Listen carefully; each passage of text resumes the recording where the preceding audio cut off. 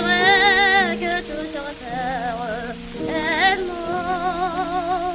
Les humains comme les choses, les oiseaux comme les roses, tout s'endort.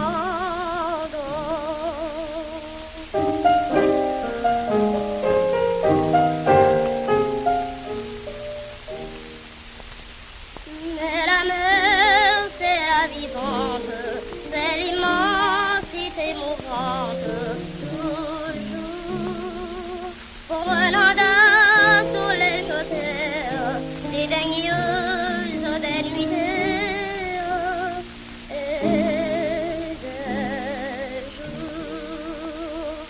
Hormis elle, rien n'existe que le grand corps et son triste reflet. À la place la meilleure, mes amis jetons sur l'heure le filet.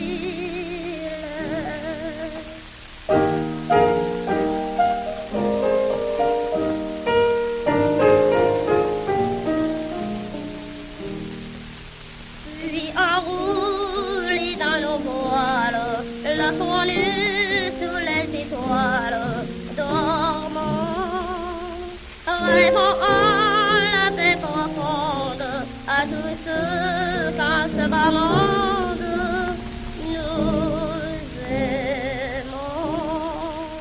Dormons sur nos goélettes, comme à nos Barcelonettes d'enfants.